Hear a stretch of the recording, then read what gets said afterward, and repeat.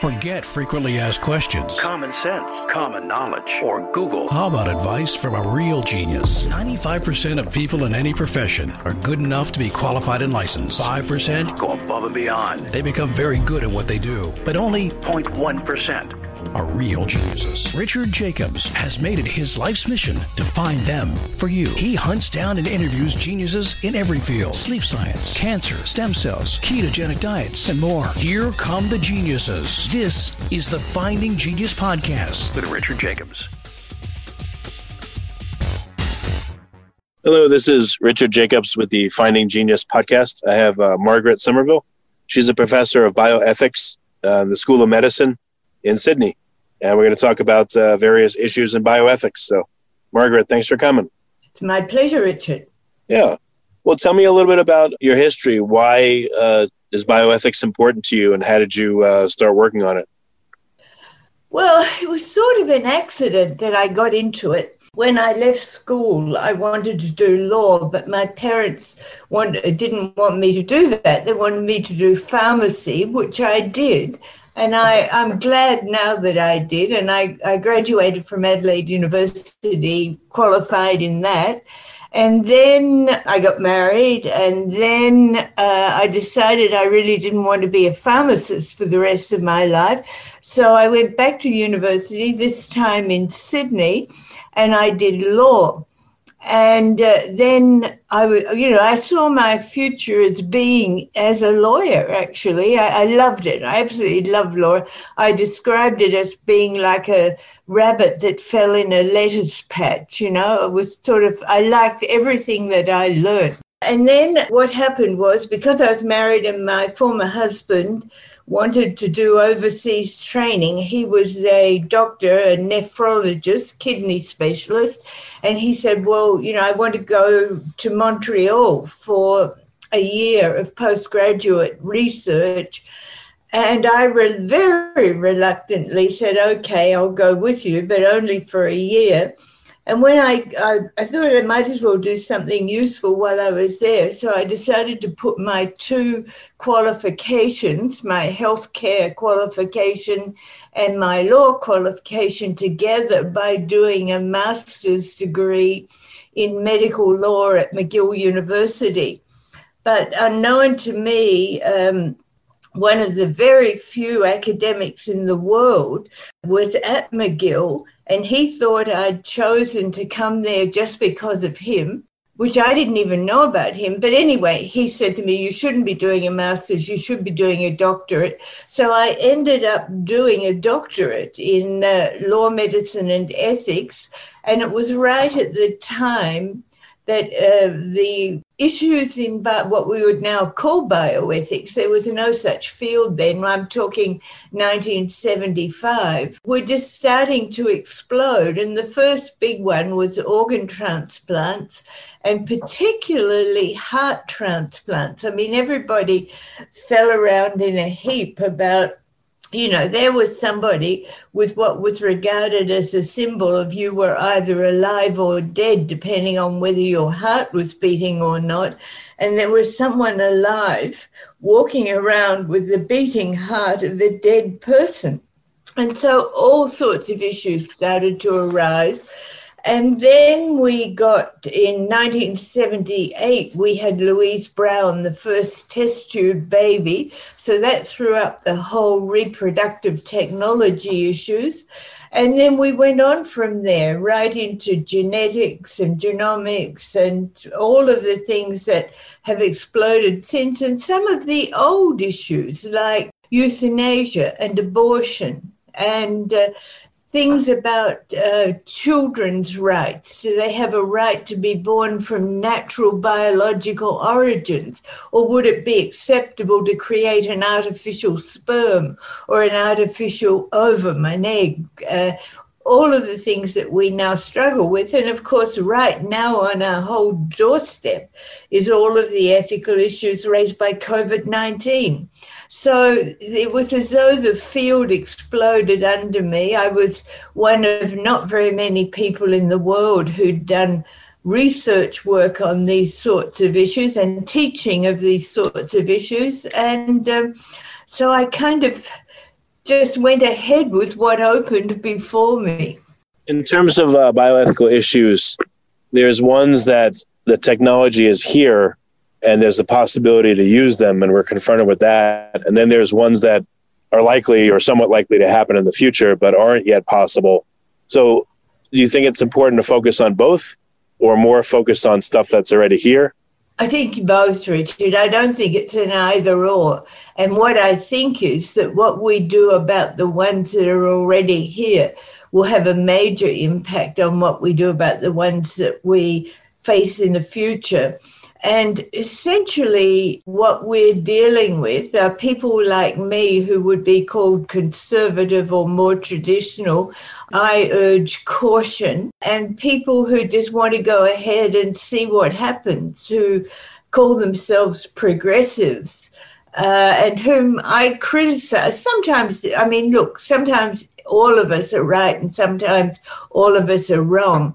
But the progressives, I believe, have got a sort of a mantra of control. They want to control the natural. They want choice. It's up to and usually it's individuals that should be allowed to choose whatever they want.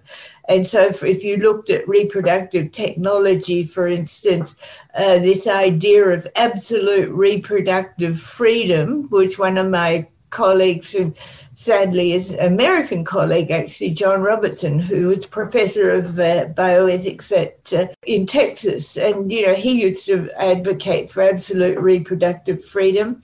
And then they also want choice. They also want change, and they assume, they base their approach on idea that change is always for the good. And I would challenge that, because I think sometimes change is not for the good. And so in some areas, I would be more traditional values based, and people who are much more progressive values, what they call progressive values, which I would dispute, they would go for change and not sort of reticence, such as I might advocate. If you're progressive in the wrong direction, that's actually a negative thing. So to just say blanket, I'm not saying you're saying it, but that label seems to say that everything they do is in the right direction, but not necessarily. Progressive may make, again, it may be in the wrong direction. Yeah, that's what I'm saying, that change is not always for the better, and we have to be very careful. And, it's interesting because we live in what is called, I'm here in Australia, you're in the US, and we've got what are basically open legal systems. And what open legal systems means that everything that is not prohibited is permitted. Whereas a closed legal system, which some countries have, is that everything that is not permitted is prohibited. And we've got a few exceptions to our open legal system. And one of them is in regard to the environment and the precautionary principle. Because what the precautionary principle does is put in a limited area of a closed legal system. It says, until you can show that this is reasonably safe, you must not do it. And so our drug approval system, for example, is a precautionary principle system. It makes it a closed legal system. You cannot put a new drug or a new vaccine on the market until you've shown that it's reasonably safe and effective. And the other big area where that's now becoming true is where you need environmental impact clearance before you can do whatever it is that you're going to do, chop down the trees or put in a new airport or whatever it is. You have to show this is reasonably safe before, in terms of not damaging the environment, before you will get permission to do it. Yeah, the same thing's happening with COVID. Now the assumption is, you need to be careful and you have no rights unless, so-and-so determines that you can do these things that before were totally fine. Exactly. And there's a lot of dispute about that because, people say, and there are some exceptions. So, for instance, the last hope type of approach, which if you've got somebody who's dying of some disease and there's no treatment that you can offer them, but there's some treatment that's not yet approved, there's a big argument about whether the person should be allowed to have access to that. And indeed, I've been involved in situations where that was what was being looked at, because I worked as well with a hospital, one of the McGill University hospitals in Montreal, and sometimes you'd have people I know in the case I was involved in, someone was in intensive care, they were really going to die and there was nothing that could be done, and the person and their family wanted to try a way out experimental treatment, and the hospital was very nervous about allowing that. Partly it was nervous because it thought it might end up being liable or it was breaking the law if it allowed this. So you can get, those are all the kinds of ethical issues that you deal with in a healthcare setting. I often talk about it as having 4 levels of decision making. You've got the micro or the individual person, and usually their relationship with the doctor or the nurse or whatever. Then you've got the meso or institutional level. That is, what's the ethics guiding the hospital, for instance, or as has been very prominent in the COVID situation, what about aged care homes and nursing homes? Then you've got the macro or societal level, which is what are the ethics guiding a government when it decides what laws to bring in. For instance, the lockdown laws here in Australia, where people were put within, they weren't allowed to go outside except for an hour of individual exercise. They shut down the shops and the hotels and whatever.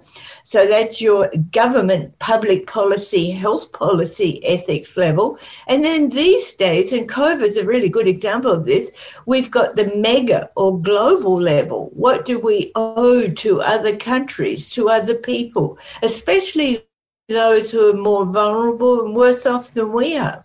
And unfortunately, actually, I think that's true of the United States at the moment.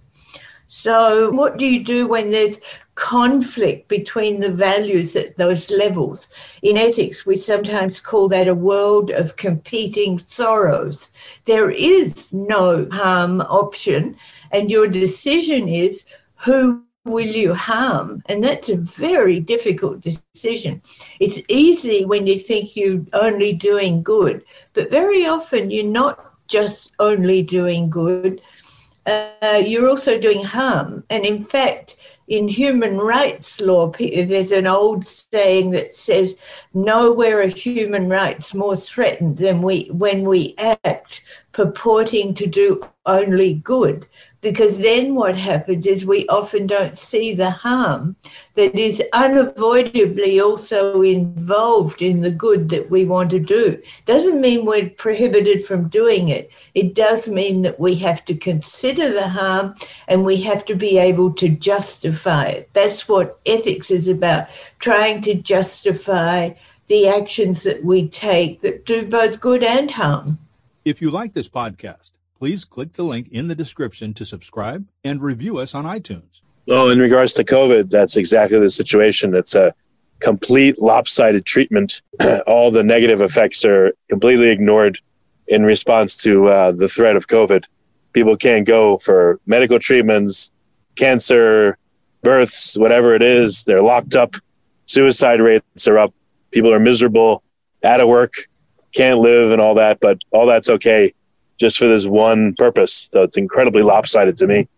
Well, you know the situation, Richard, much better in the US than I do. But here in Australia, we did have those restrictions. And it's been so far, and all I can say is touch wood, it's been remarkably effective. Apart from Victoria, where there was a big outbreak because they didn't have enough restriction, which is now seems to be well under control. They've had 13, I just heard about half an hour ago, they've now had 13 straight days with no infections and no deaths. And they had something like 819 deaths before they did the lockdown. The whole of the rest of Australia has had less than 100 deaths. And the infection rate at the moment is something like 2 or 3 cases a day in the whole country. And a lot of those are returning overseas travellers, and they have to go into quarantine for 14 days. So they're not in the community, but the spread in the community is absolutely minimal. And when I see the figures in the US, I mean, it's really tragic. And the same in the UK. It's not just the US. And, you know, at the beginning of the COVID pandemic, when I heard Anthony Fauci say there'll be over 200,000 deaths, I couldn't believe it. I thought, no, he's got to be way out. That can't be right.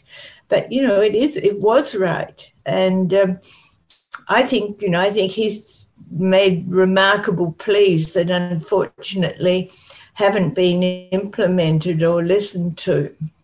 So what do you think are some of the vital ethical issues today? I mean, you know, we're discussing one with COVID and the response. What other issues do you think are incredibly important right now? I think that one field where they're very important is in reproductive technology. I mean, you asked me about future possibilities and were some of those of ethical concern? Yes, in plus, they are. So, for instance, I mean, they sound so way out that you can hardly believe some of them. But one of the ones that I think is going to be very difficult is alteration of the human germline or the genome. There are genes that are passed on from generation to generation. And up until 2015, we could never have interfered with those genes. The future or the human that was conceived got the genes that came half from its mother and half from its father, approximately, probably a few more from its mother. But now we can go in and we can alter those genes with CRISPR-Cas9 technology or some of the later developments of that. And you can chop out genes and you can put in genes. And the arguments for being allowed to do that are very strong, because what the people who want to do this say is that we're only doing good. We're going to cut out genes for horrible diseases. The problem is we don't really know the wider effects of that. That's one of the physical problems. The other problems are what I would call the existential or metaphysical problems. What does it mean that we're designing a human being? And some of the thoughts around this are, can that person be really free? Because if they're predetermined by the way we've designed them, is that going to alter our sense of ourself and our liberty? And also, is that person equal to undesigned persons? And in particular, is the designed person equal to the designer? Because normally we think that the designer has more value than the designed product. And does it make the child into a product that the person wants rather than an amazing, unique except for genetically identical twins, human being? So those are just sort of like basic problems, although enormously important. There was a conference in Atlanta in 2015, which I had the privilege of being invited to. It was an invitation conference, and Steven Pinker from Harvard, you probably know him, he's the professor of psychology there. He and I got into an argument because Steven thought that, we should be allowed to do this because it was only for good that we were doing it. And I disagreed for a whole lot of reasons. And Stephen went on to write an op-ed, I believe it was in the New York Times, to say that if the bioethicists want to prohibit us from doing this, we shouldn't fail to do it. We should get rid of the bioethicists. I actually thought that was very clever, but I have no intention of being gotten rid of. So, and then you move on in the reproductive technology area, like what's called ectogenesis. That is, we'll have artificial wombs or uteruses so that a woman won't have to carry the baby. It'll be brought to birth, I guess you can call it birth, in an artificial environment. When Dolly was created, Dolly, the first cloned mammal, I happened to be at Oxford at the time, and Alan Troughton, who's a very well-known Australian scientist who was a friend of mine, I was talking to him about what did this mean. And Alan said to me, if you want to know what we're going to do in humans, Margot, he said, look at what we're doing now in animals, and in 7 years' time, that will be what we're doing in humans. And he's largely proven to be right.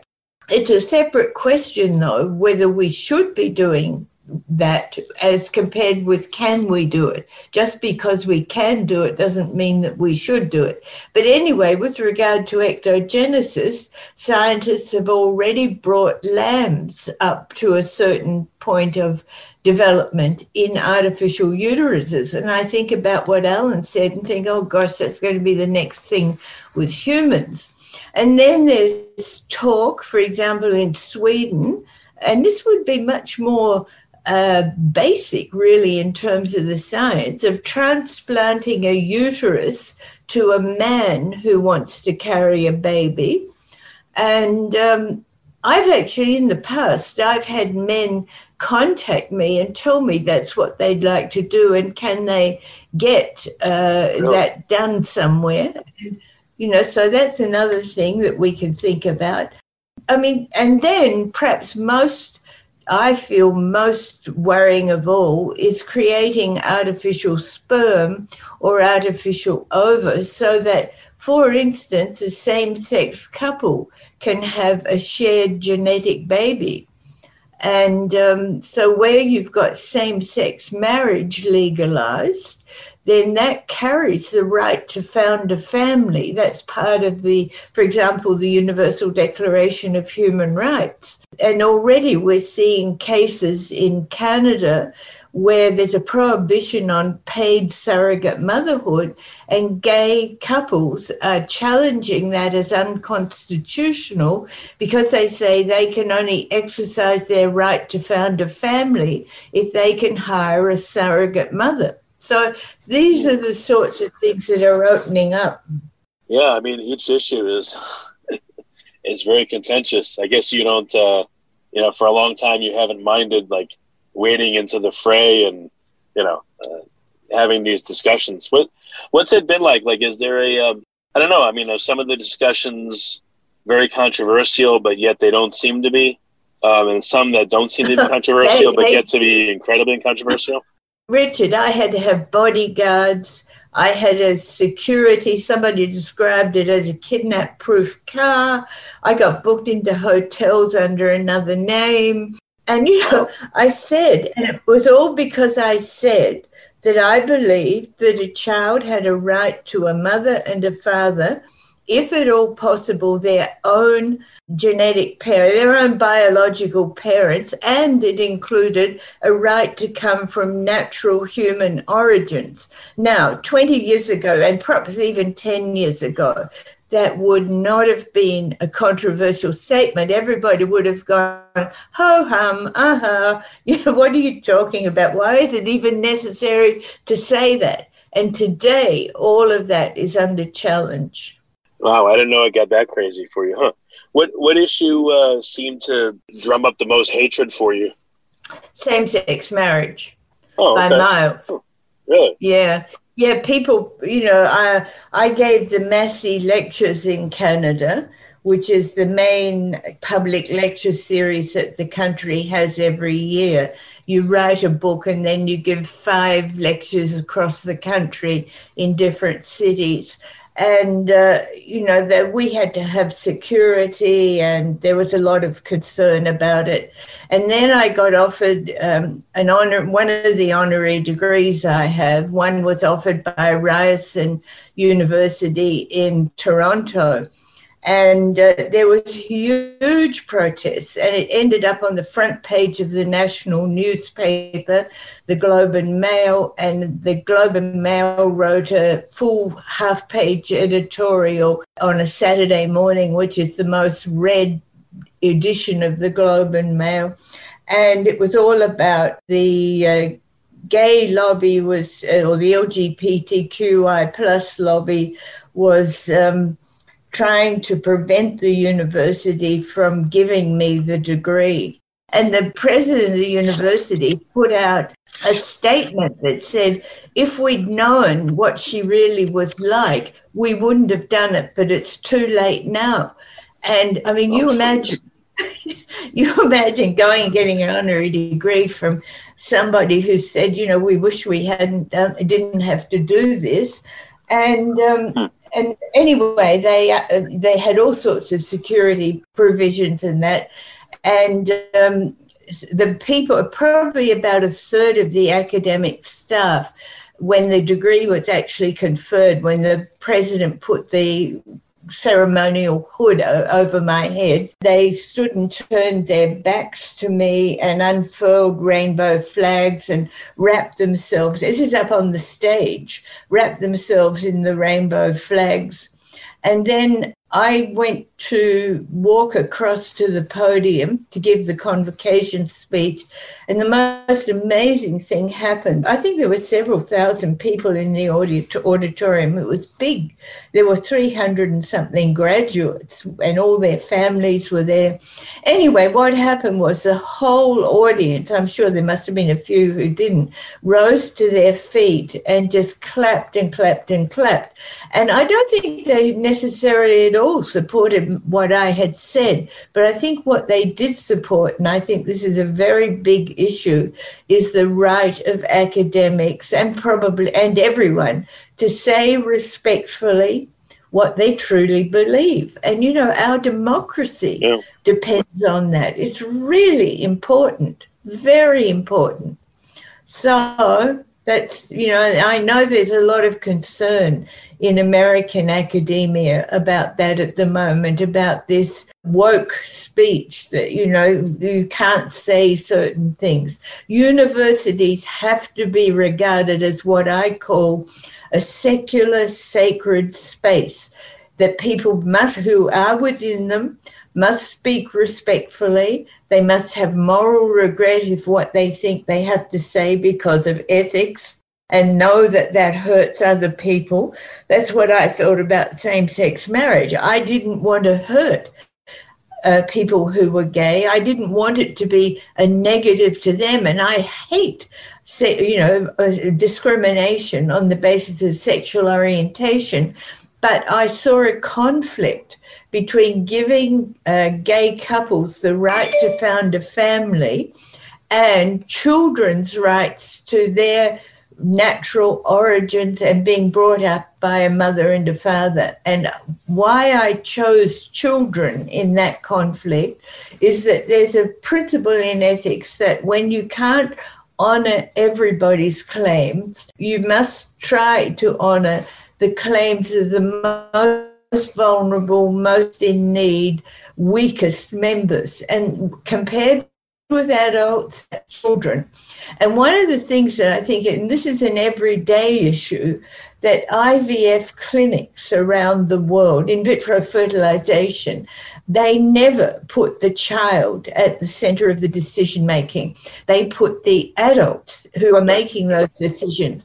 And the so-called fertility industry is a billions of dollars industry, and it's commercially promoted everywhere. And not that it doesn't do some good, it does, but I think we've got to be a lot more careful. After you were attacked, essentially, or censored or whatever you want to call it the first time, probably that was the biggest shock. But after it happened 4 or 5, 10, 20 times over years, how did it change you? How do you feel now? Do you feel emboldened? I'm going to speak, no matter what, or do you feel hampered by it or restrained in what you say and do? Like, how have you reacted to this? I have faith that people who genuinely believe, what their values are, they have got the right to express those values, and that is whether or not those values are the same ones as mine. As a matter of fact, I've just written a paper which is out for second review, and it's called "Could the Wonder Equation Help Us to Be More Ethical?" And in it, I've decided that maybe the more traditional or conservative values people have made a mistake in always kind of wagging their fingers and saying you're wrong and you shouldn't do this, and that we've got to find where we can find more mutual agreement and cooperation. And a good example of it is, if you look at the feminist, the sort of the stringent feminist movement, and you look at the very conservative values people, then what you've got is, on abortion, very conservative values people will say no abortion should be allowed at all. Most of them say except to save the mother's life or a serious risk to her health. And on the strong feminist side, you see there should be no restrictions on abortion at all.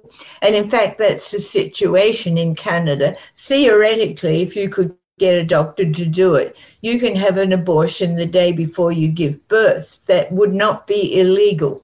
I think, so there you can see there's a huge gap and a conflict, and both sides yell at each other. On the other hand, if you move to surrogate motherhood, the strong feminists are very anti-surrogate motherhood, and so are the conservatives. So on that issue, they can share the values and they can promote what they believe should be the governing values.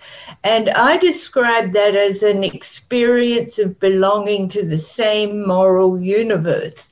And I think what that can do is give you the idea that although we disagree on some values, we might agree on others, and we can gradually build up those experiences. And what I mean by this wonder equation is that if we look at what the new science reveals with amazement, wonder, and awe, if we see it as showing us the miracle of life, that, all living beings are made up of 4 nucleotides, and we look into what I call deep outer space with astrophysics and deep inner space with genetics and genomics, and see how the spectrum of our knowledge has increased so much in the last 50 years, then we can say that the more that we know, the more that we don't know.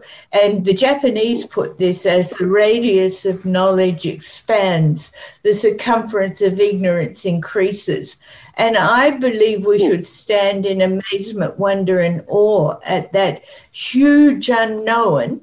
And then I think we will make different decisions about what we want to do with our science on the basis of ethics as compared with the decisions we would make if we thought that we will be able to understand everything, that eventually science will expose everything. So, it's a different attitude. So what I recommend is this, that amazement, wonder, and awe, plus skepticism, we've got to be skeptical, minus cynicism and minus nihilism, can give rise to gratitude, and I think we've got a distinct lack of that in our society at the moment, plus hope. I believe that hope is the oxygen of the human spirit. Without it, our spirit dies. With it, we can overcome even seemingly insurmountable obstacles, and that will lead us to more ethical decisions. Now, James Watson, I'm sure you probably, Professor James Watson, who got the Nobel Prize for discovering DNA. I was at a small colloquium in Oxford that he and Richard Dawkins were at, and Richard and I got into sort of an argument really about what to do with some of the new science.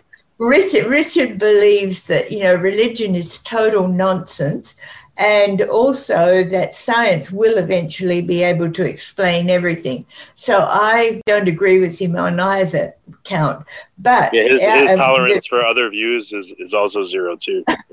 Oh, is it? Anyway, from what I've seen publicly, yeah. Yeah. Well, anyway, we're sitting around an oval table, and there was a very, very English sort of Sir Nigel something or other chairing the meeting. And Richard was at one end, and I with James, actually, with Jim Watson, and I was at the other end. And the people on each side, there were only about 30 people. It was an international meeting, and we were all invited individually. Anyway, the people on each side, their heads were going back and forth like watching a tennis match, the ball goes one end and then it comes back. And so anyway, and the chairman said, he said, I really think we're getting very heated. I think we should have a break. And with that, everybody, and get a coffee. Anyway, so they all got up to leave. And Jim Watson came up behind me and he put his arm around my shoulders and he said, the problem with you, Margot, is you're full of mystical nonsense. And I later sent that comment to Father Ron Rolheiser, who's a priest American priest, who a lot of people follow his writing. And he wrote back to me and he said, oh, Margot, the problem with Professor Watson and Professor Dawkins is they're mystically tone deaf. And I thought, well, that's possible. I think that's true. And there's new neurological research coming out about how we make decisions, and in particular about how we make decisions about ethics. And what it's showing is that what I would call our other ways of human knowing, imagination, memory, intuition, especially moral intuition, common sense, what we might call wisdom, and there's more, that's just some of them, that they are actually primary decision-making mechanisms. And I think we know that. We've always known that. And then what we do is we use reason to verify the decision we've come to on those other grounds. And so I'm really, this is all tentative.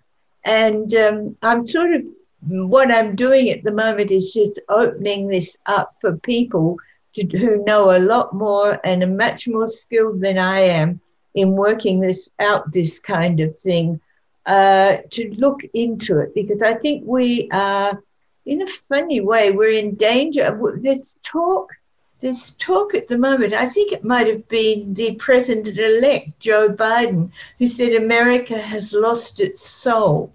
And I think those are the things through which we find soul. And by sharing that with others, we augment and protect that soul. And it doesn't mean you have to be religious. You can have all of this without being religious at all. For some people, it's through religion. For others, it's not. And I write quite a lot about that too, that we all need these things, whoever we are. Well, excellent. Margaret, what's the best way for people to find out more about, your stances on issues and about issues they're not even aware of that, people may want to think about and consider and contribute to? Well, they can go on, you can look me up on the web, on the net. And these days, that's what a lot of people do. There is also a website on which I publish a lot of short pieces meant for the general public. One of my commitments is to inform. I think it is a primary obligation of academics to inform the general public in a way in which they can understand what the academics are talking about, consider what they're saying, and see if whether or not they agree with it. And that website is www.mercatornet, mercatornet.com.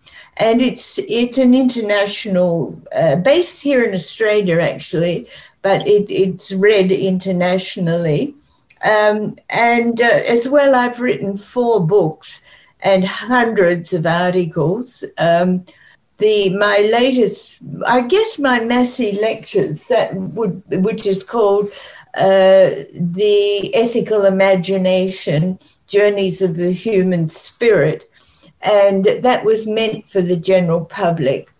And I think that one of the obligations of academics, but particularly ethicists who are public intellectuals, is to give people the words they need to say what they believe. I very frequently have people coming up to me after I give a lecture to say, I knew what I believed, but I didn't know how to say it.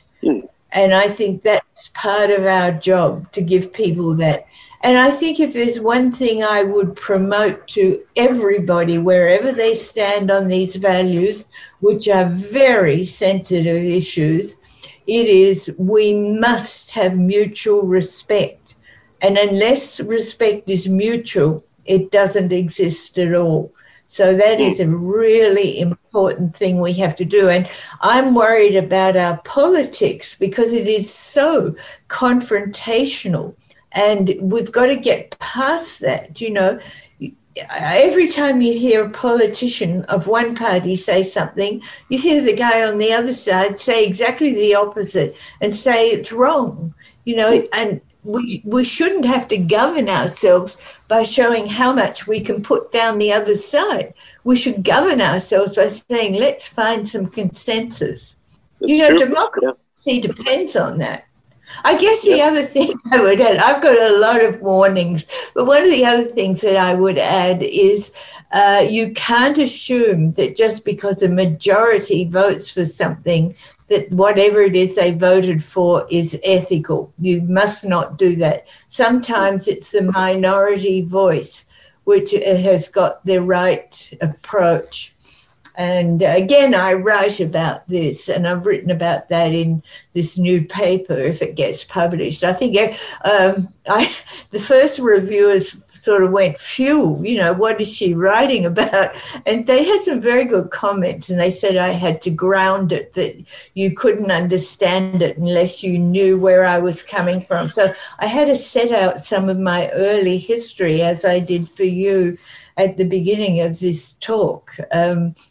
Because it's hard to understand where I come from unless you can understand some of my early experiences. I mean, my father was a very big influence in teaching us the wonders of the night sky. And I think I actually have a theory that unless as a very young child, you get opened up to wonder, you might not be able to find it yourself later on. Well, very good, Margaret. It's been really great to talk to you, and I'm glad that again, it's like someone working in hospice. It's not something I would want to do, but thank God there are people that do it. And same with bioethics.